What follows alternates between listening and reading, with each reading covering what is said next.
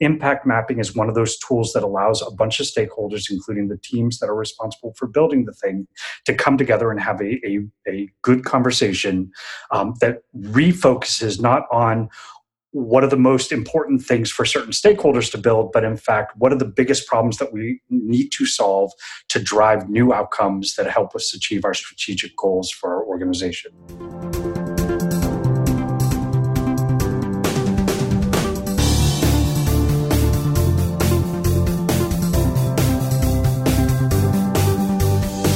Hey, this is Dave Pryor. Welcome to Leading Agile's Sound Notes. Will Evans is here today. Will, thank you for taking time out of your afternoon. Well, thank you very much, Dave. We're going to talk about impact mapping and some related kind of aspects of that topic. But before we jump into that, Will, can you explain to the folks that are listening kind of what your background is and what you're doing while you're working at Leading Agile? Absolutely. So I actually got started in technology, specifically software, about 25 years ago, and spent the better part of 2 decades really focused on user experience design. That is, designing really great products that solve customers' problems for which they're willing to pay us money. I did a combination of both enterprise software development as well as I worked at a few startups. And along the way, I picked up in a number of different tools and methods that I found to be pretty effective in helping to design better products that solve customers' problems. But I also got really into the process of design. That is trying to find ways to improve all the steps that it takes to actually deliver working tested software to our customers. And that's where I became familiar with and then started practicing user experience design in the context of the Agile development methodology. And I found some things work really well, some things don't work so well, but I usually take a pretty pragmatic approach to that. And then a few years ago, I reached out to Dennis Stevens, and I had known him for quite a few years, and thought that I might make a change and decided to come work at Leading Agile. And I've been focused mostly on transformation efforts. That is restructuring and redesigning organizations so that they're focused on delivering value. They're creating a culture of continuous experimentation and continuous discovery. And they're really focused on building the right things, building things the right way, and ensuring that customers are happy with the outcomes that we're trying to drive towards.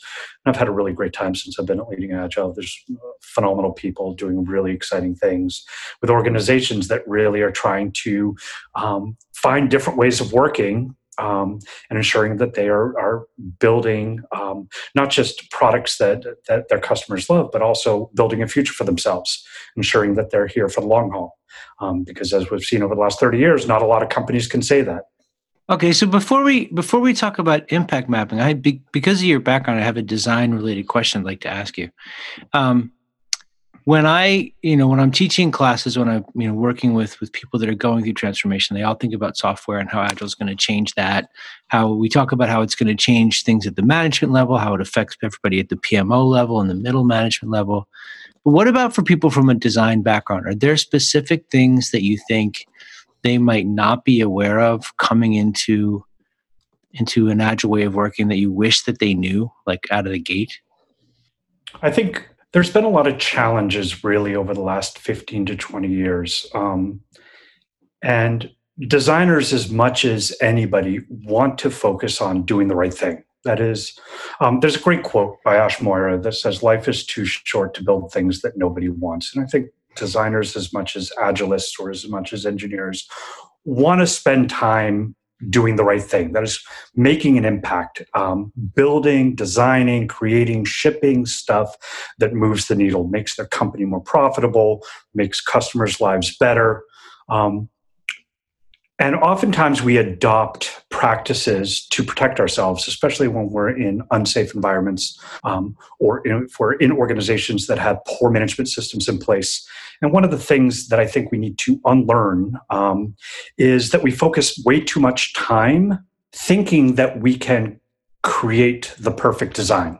Okay. Without any input from either the marketplace or for our customers. And we believe that if we spend enough time really honing our craft, that we will be able to design the perfect product, and that only after we have shipped it can we receive that feedback. And a key piece of Agile is the notion that we can't know it all.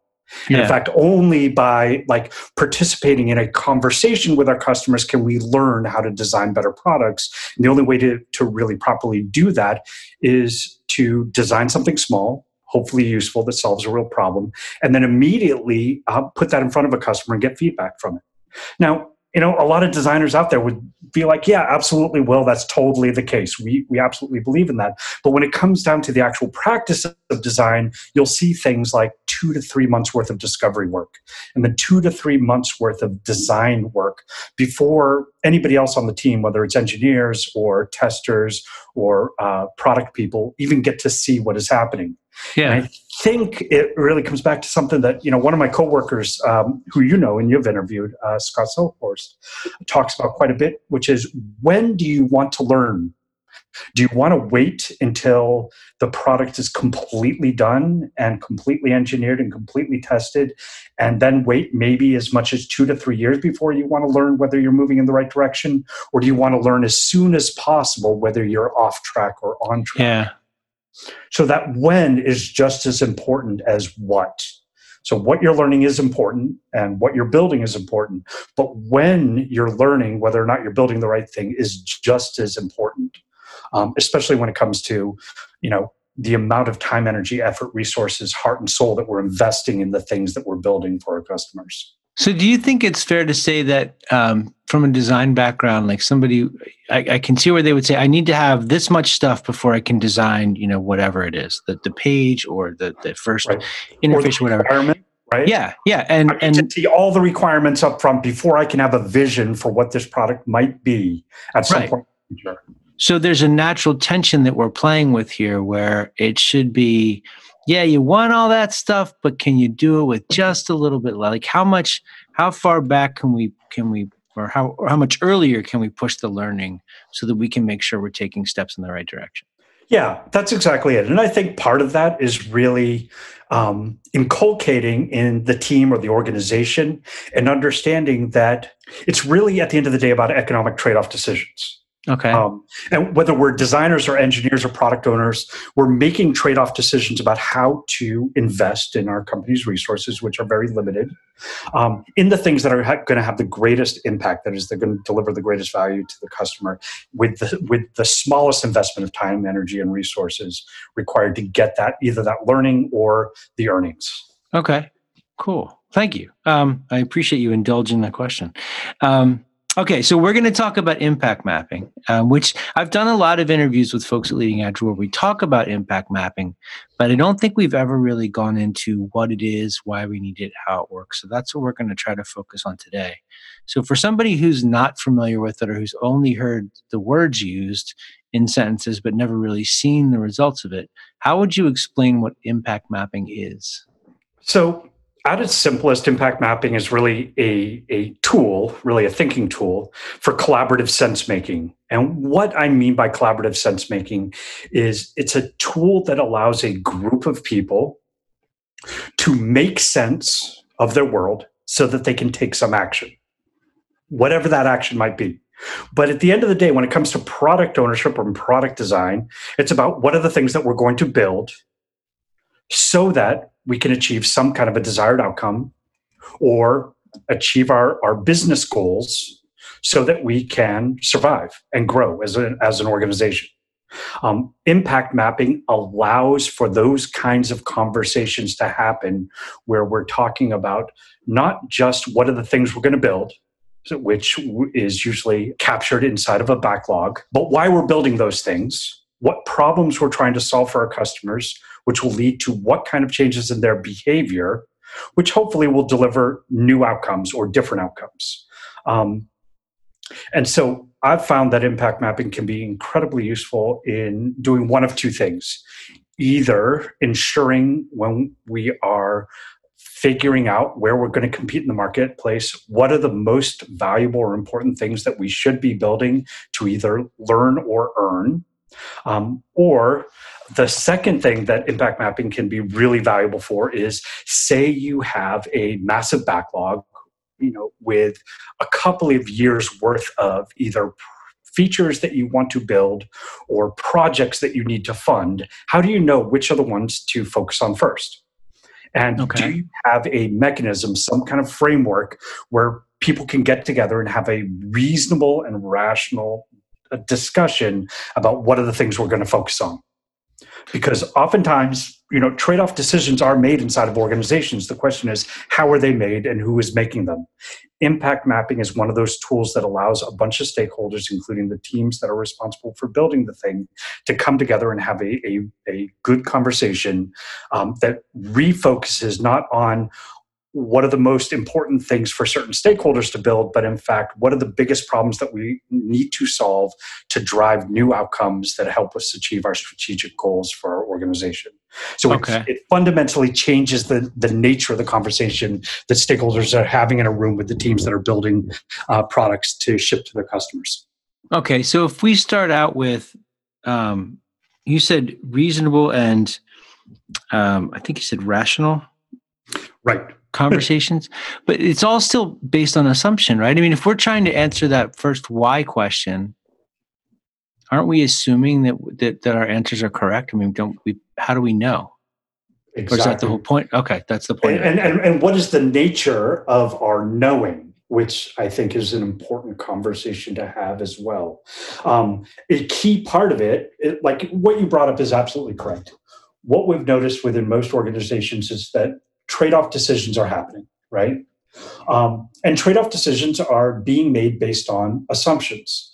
Unfortunately, the assumptions that I may have about why I would prioritize doing some work over other work may be fundamentally different than the assumptions that Dave Pryor has about doing one thing over another.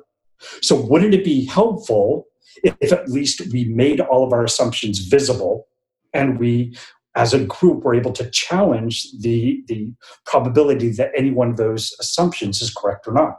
And impact mapping allows us to actually do that, because not only are we visualizing a causal link between our goals, our desired outcomes, the people that are part of the system, as well as the problems that they're trying to overcome, the behavior changes that we're seeking to address, and the things we are hoping to build. Not only are we visualizing that causal tree between the things we build and the outcomes that we're searching for, but we're also making very visible the underlying assumptions between each one of those causal links. And that I found is really helpful. And some of these tools, and they come from a number of different places, but it reminds me the most of a totally different tool that comes from a different tradition, which is theory of constraints. And one of the tools in there is called the evaporating cloud. All the evaporating cloud is a visual tool where two people can come together and they can visualize what are their different desires or their different needs, what are their different wants, how are those things associated, and whether or not they can find common ground in a shared outcome that both people are working towards. By surfacing the causal connections between each of those elements, you're able to then visualize what are the underlying assumptions, and then you and I can at least have a conversation about whether or not those assumptions are valid or not, which will allow us to at least align towards a shared understanding of what our outcome is. And then we can have a conversation about which needs are actually in conflict or are they congruent. And I think those are always useful to have, because, it's one of those things Jeff Patton says, the biggest challenge oftentimes is that people, I would say, outsource to artifacts things that really should happen over conversation.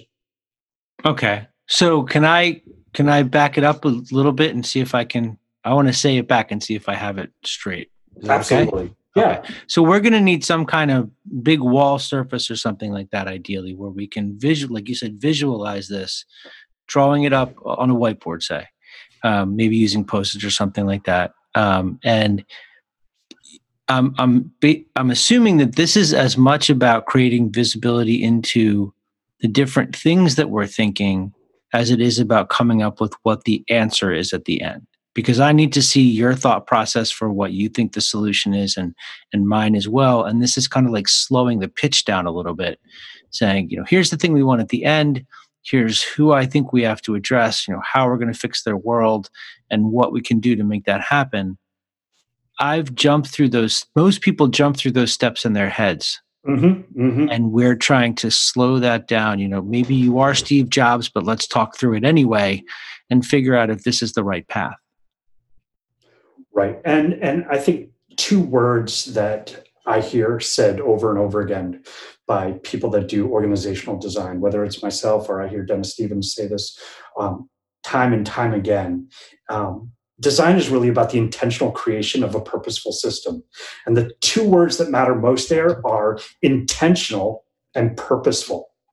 And so if we think about what are the real underlying mechanics of product design or product ownership, it really is, are you intentionally making trade-off decisions about how you're going to invest your firm's capital for future growth in things that are likely to move the needle, or are you not? And this is where impact mapping does, in fact, slow things down a little bit so that we all can externalize our thought processes, visualize the causal links between the things we're building, the problems we're trying to solve, the behavior changes we wish to see, and the desired outcomes. Are we visualizing that? Are we having meaningful conversations that challenge that? Are we surfacing our assumptions? And are we actually prioritizing the work based on the things that we believe will actually allow us to achieve different outcomes than what we have in the past? Okay. So you could use this as easily for designing a product as you could for talking about a transformation effort in an organization. You're talking about designing a system that's going to support Agile. You could use this as well, correct? Absolutely. So I like to think about it. There's really three levels here. Okay. And I like to start at the most granular. That is, how do we know that we're prioritizing the right features to build this sprint? Are we choosing the right features to build in this sprint that we believe are going to solve problems that are going to drive towards different behaviors and lead to different actions? Okay, that's great on one level. One level above that, from when you're looking across a portfolio of multiple potential investment bets that you can make, are you investing in the things that are either most likely to generate positive returns in the future, or are you investing in things that are most likely to consume uncertainty and to give us more knowledge so that we can make better trade-off decisions in the future? So that's really the second level, one level up. And then the third is really, are you investing in the things that are going to change your system? That is so now you're talking about transformational investments in things that will change the system such that it is able to realize value sooner. Okay. So you've mentioned investment a number of times, and I'm wondering, is this, I'm sort of coming to the understanding that this is not as much about making sure like we're spending the money on the exact right thing, but gaining clarity on why we're making the choices we're making and making sure we have alignment in this is the best decision for all of us for what we're trying to achieve and how we're trying to get there. Like this is where we want to put the money for right now. And we have assumptions. We're going to use this money to test those assumptions. Absolutely. And here's the thing, you can never go into an investment decision with perfect knowledge. And in fact, opportunities arise within a capitalist or a market system through information asymmetries. So it's actually a good thing that you can't have perfect information. The question is, how can you consume enough uncertainty and so that you're learning just enough that you can make a number of different bets, some of which are likely to produce decent returns, others of which may produce asymmetric outcomes, right? You may invest a very little to get a massive return, but just as likely, you probably are going to invest in a number of things that are going to yield nothing. Now, the difference in this thinking, and I think we do it relatively better than most organizations, that is the folks at Leading Agile, in constantly coming back to this notion that at the end of the day, it's really about economic trade-off decisions. A lot of times people think it's about great design or great product ownership or phenomenal engineering. And those things are all really important, but they're not the thing. Ultimately, organizations are economic engines that are investing capital from the past, earned in the past, to ensure that it exists in the future. And the thing is whether we're talking about individuals or teams or organizations, resources aren't infinite. And it all really comes back to economics. The way I like to think about it is if you think about economics as the study of how people make choices under conditions of scarcity, impact mapping is just a tool that allows us to visualize and create a shared understanding of what are the kinds of trade-off decisions or economic choices that we're making. Are we making the ones with the best information we have today? And what are we going to do if we're wrong? And I think that's a great starting point, you know? Okay, so I want to interrupt there for a second and ask a question. So when I talk with people about using Agile to deliver work in their companies, it's always like, well, he's going to make the decisions about prioritization because this person said what the vision was, and we have to get this person or this team to deliver the work based on the prioritization that meets the vision. And the way that you're talking about it, it sounds like there almost needs to be another role who has this sort of meta observational approach to helping the group of people understand these are the choices you're making and why you seem to be making them and how you're making them. And here's some things to think about when you make your next set of decisions. Right. So I think when it comes to kind of that observational level, that is really when we redesign an organization, we put in place multiple tiers where different kinds of decisions are made at each tier within the organization. At one level, we're just focused on what are the opportunities or problems that we notice within the marketplace for which we could reasonably create a solution which may solve that problem and allow us to capture that market segment. So it's really around what problems are we trying to solve for our customers, and do they have that problem? Are they willing to spend money for us to solve it for them? The next level down below that is what are we building that are solving those problems? And that we really tackle at the program level, or sometimes called the product tier level, where we're making a trade-off between different things that we could potentially build. And then at the lowest level, we're really making trade-off decisions around what are the user goals that we're trying to solve for. And that's really at the user story level. But at the top, either at the investment tier or the portfolio tier, we're really trying to make economic trade-off decisions around where are we going to compete in the marketplace? What problems are we going to solve? And is there an exploitable, differentiated position we can take within the marketplace? And those actually require some thought. We can't just place guesses there. We have to think intentionally about, well, do those problems exist? How are they currently solved in the marketplace? Are there substitution goods available to customers that they're willing to hire to solve those problems? Or can we produce something that will solve for that problem that will lead to a behavior change and drive different outcomes or not?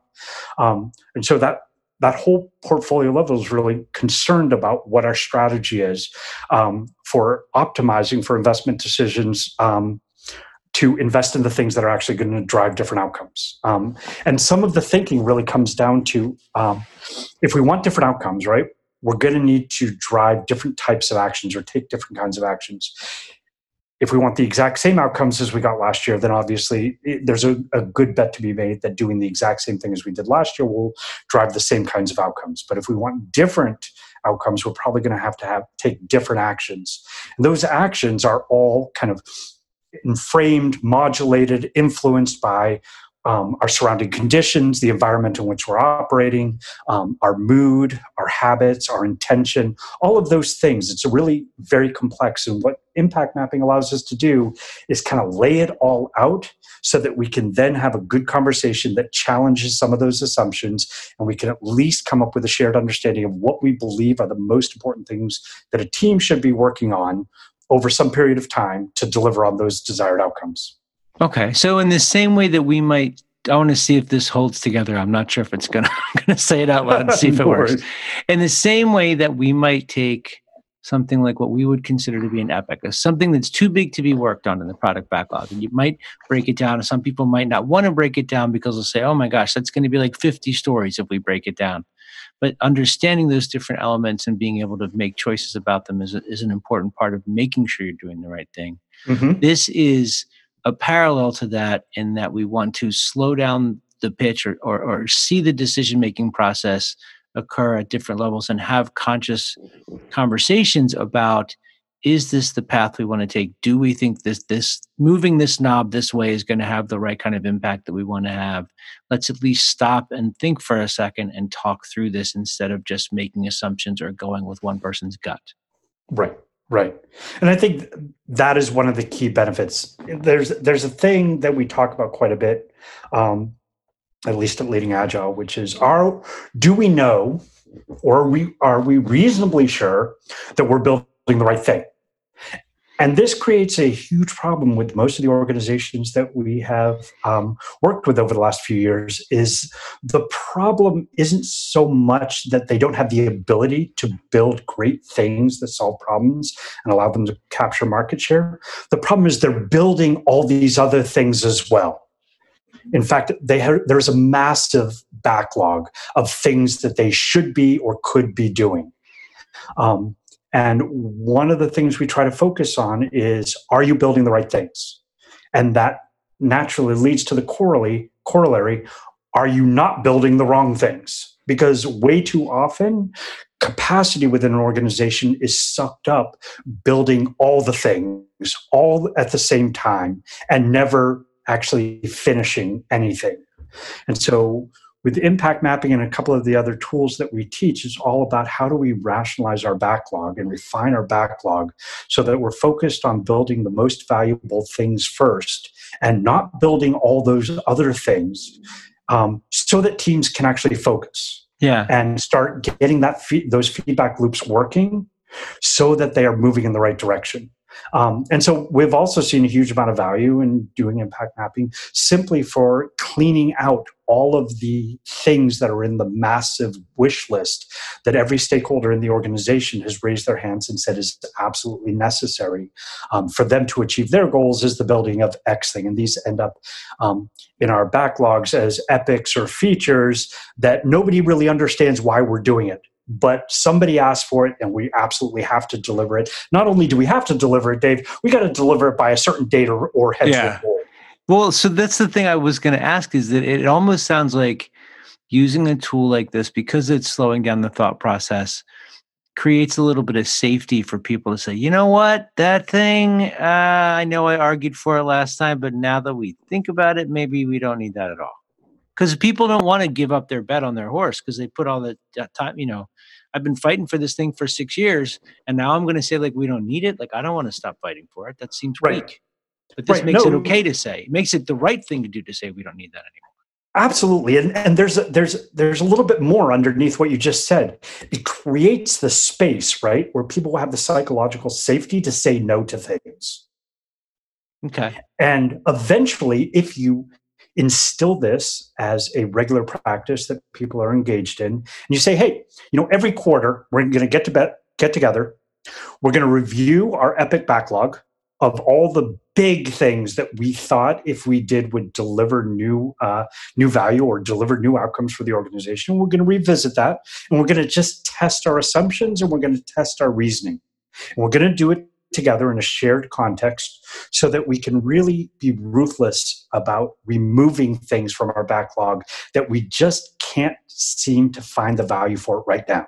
Now, there may be value for it eventually, and that's why we never actually get rid of things. We're just constantly in a process of revisiting our backlog, refining it, challenging our assumptions, testing whether or not the conditions or the terrain or the climate or the market topology has changed enough where what looked like a crazy one-off bet 6 months ago now seems like an absolutely reasonable thing to invest our cash in. Knowing that things are constantly changing, but at least having a prioritized epic backlog and using impact mapping to refine it will create that safety and that space where we can have these kinds of conversations so that teams, when they're thinking about what's going into their sprint planning for the next sprint, are reasonably sure that they're going to be working on things that actually create value. And that means that they're solving problems that are actually important to solve. And that actually has been shown to increase both engagement and decision-making by the team. That is, now they're focused on solving real problems. So of course, they're going to be significantly more engaged in the process than they would if they were just order takers and ruthlessly stamping out widgets that some stakeholder had said was important for them to focus on. Yeah. So this is, I just want to say this part again, because I think this is, I mean, as you keep talking about it, it becomes even more kind of prevalent for me, or more important for me. This process is not going to guarantee that this thing that I'm deciding we're going to build is the right thing to build. It's going to improve our ability to make sure that the thinking behind deciding what to do is more solid. So we're making more conscious choices, knowing that this is the thing we need to figure out next. If we should go this way or that way, this is the most important decision we can make right now. That's right. And surfacing those decisions, and then coming to an agreement, at least, about why things are in the order that they're in. Now, Okay. this doesn't mean that the product owner isn't still responsible for making a lot of those trade-off decisions and making a lot of those calls. At the end of the day, there are different kinds of decisions that need to be made by different people within the organization, and they're still responsible for making those decisions. Yeah. But this is simply a framework for creating a shared understanding of what are all of those trade-off decisions, and is there good thinking that connects the things we're going to build with the outcomes that we're trying to drive towards. All right. So we've talked a lot about how companies can use this to be more conscious of the choices that they're making and hopefully make better decisions. I'm wondering if there's some kind of example that we could walk through, maybe something a little bit simpler, that would help people get more clarity on kind of step by step. How does this flow? How could you drive either if it was an actual company kind of change in the marketplace of how the consumer is behaving, or at an individual level, how a person would behave if we wanted to use it for ourselves? Like, is there some way we can make this more concrete for the folks that are listening? Yeah, absolutely. So I think one of the things that's really interesting is a tool like impact mapping can be applied to either refining your backlog within your organization about the things that you're going to build in 2020, and whether or not those things are actually aligned to your 2020 annual operating plan and your strategy. Something that's a lot closer to home, and I think a lot of people are thinking about as we enter the New Year's, is New Year's resolutions, which have a wonderful thing about them in that they almost always fail. Like companies, they have a dismal success rate. A dismal success rate. People make New Year's resolutions, and it's amazing what percentage of those actually yield any benefit whatsoever. Yeah. The fascinating thing is when you're talking about impact mapping, what it allows you to do is make better trade-off decisions so that you're spending your time and effort doing the things that might actually move the needle. In the case of whether it's designing products for the marketplace, or engaging in some kind of a change in your own behavior, your own lifestyle to yield different outcomes, you can apply it equally to either thing. So the example that I'm going to give, and it's one that I've focused quite a bit of time and energy on over the last few years, is getting healthier.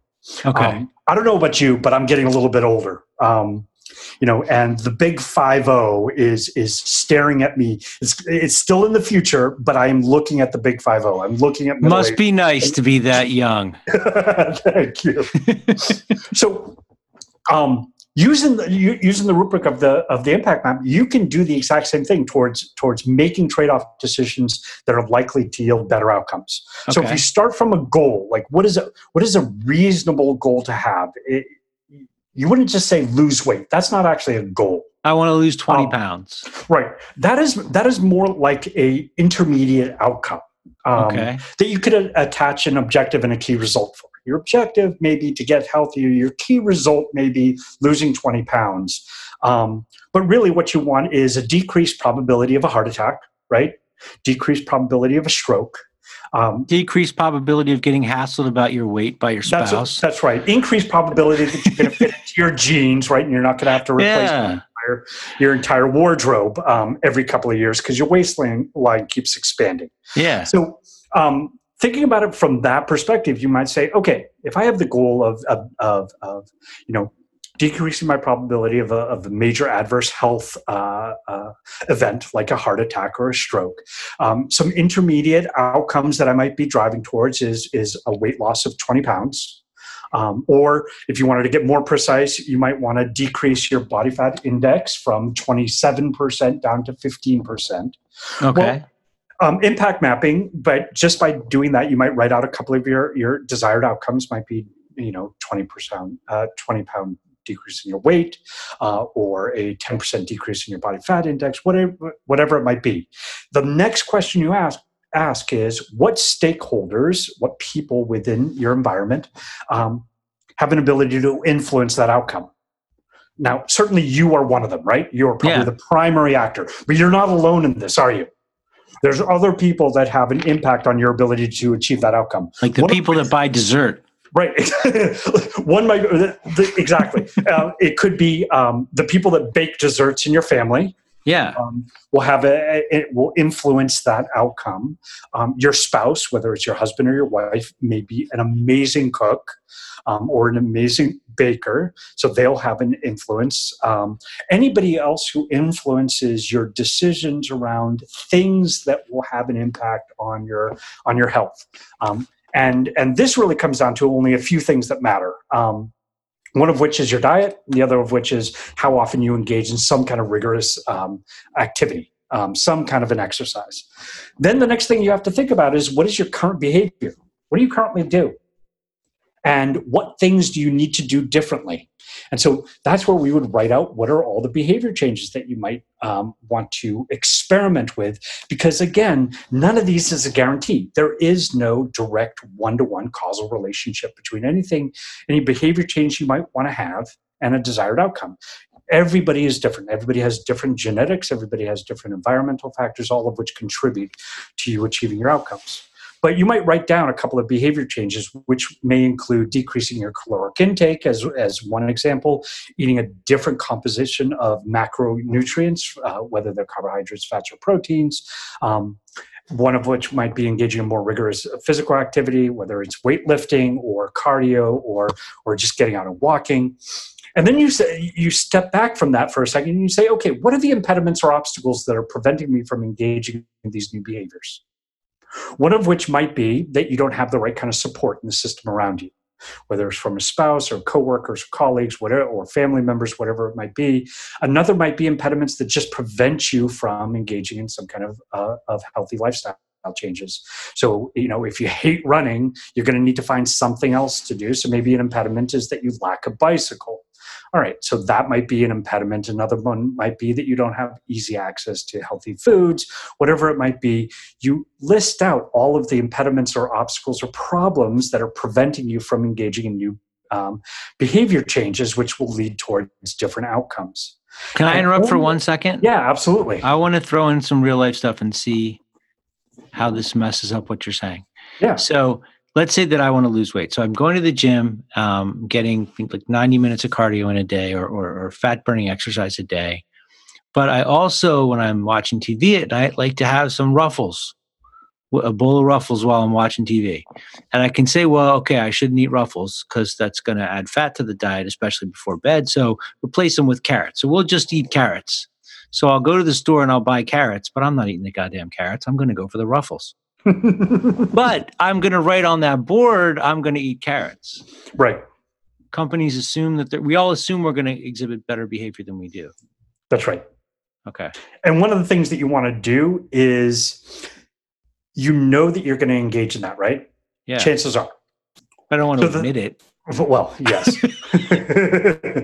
But I think the first step is actually visualizing all these things. Okay.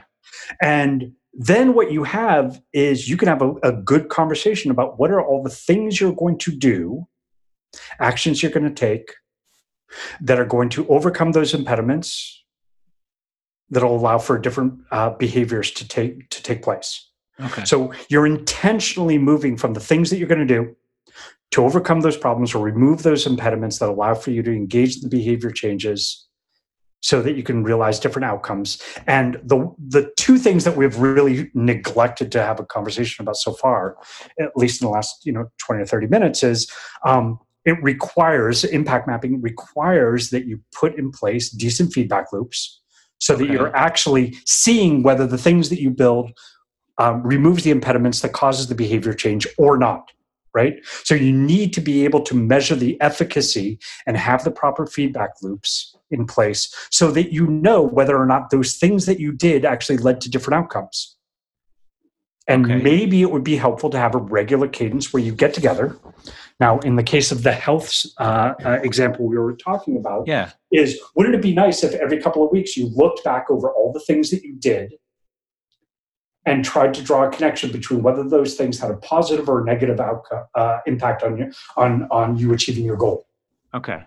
And I think at least taking note of that allows you to make better decisions, because some of the things will become blatantly obvious, which is eating Ruffles while watching TV is not going to allow you to reach your desired outcomes.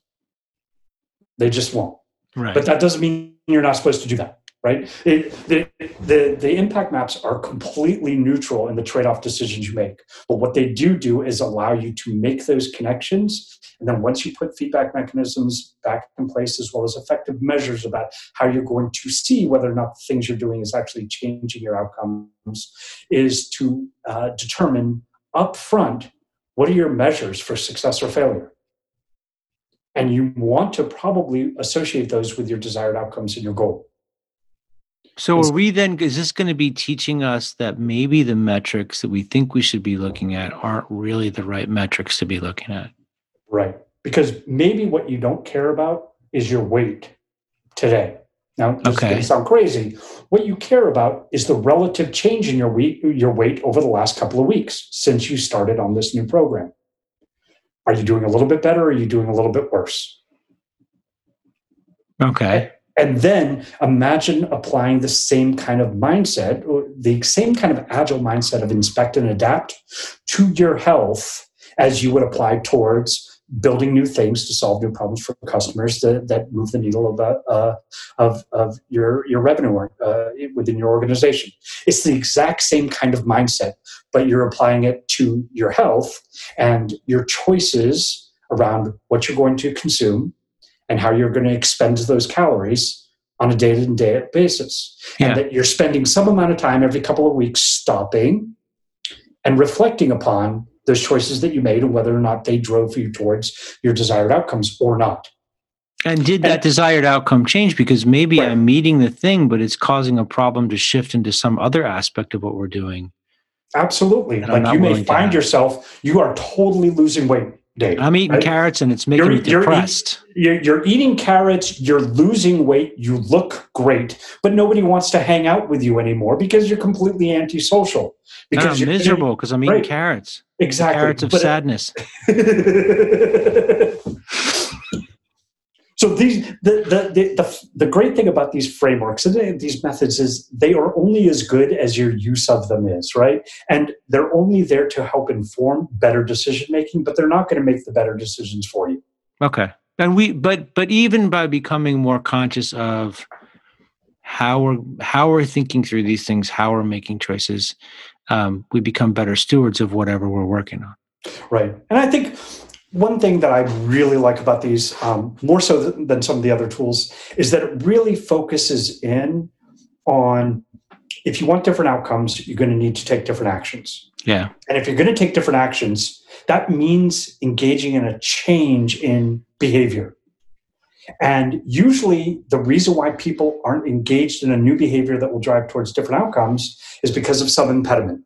And this allows you to think about that. And then when you're choosing what things to build or what actions to take, you can do so intentionally with the purpose of removing an impediment to create a new behavioral change, to take a new action that leads to different outcomes. And then you're regularly reflecting on whether or not that is working for you or not. Yeah. And if it's not, you know what? No harm, no foul. Try something else. Yeah. Cool.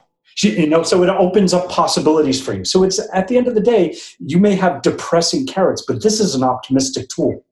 It says that, you know what, things can get better for you, that you do have some control over it, Yeah. that you're not just an order taker, that you have choices to make. And in fact, you're responsible for making those choices.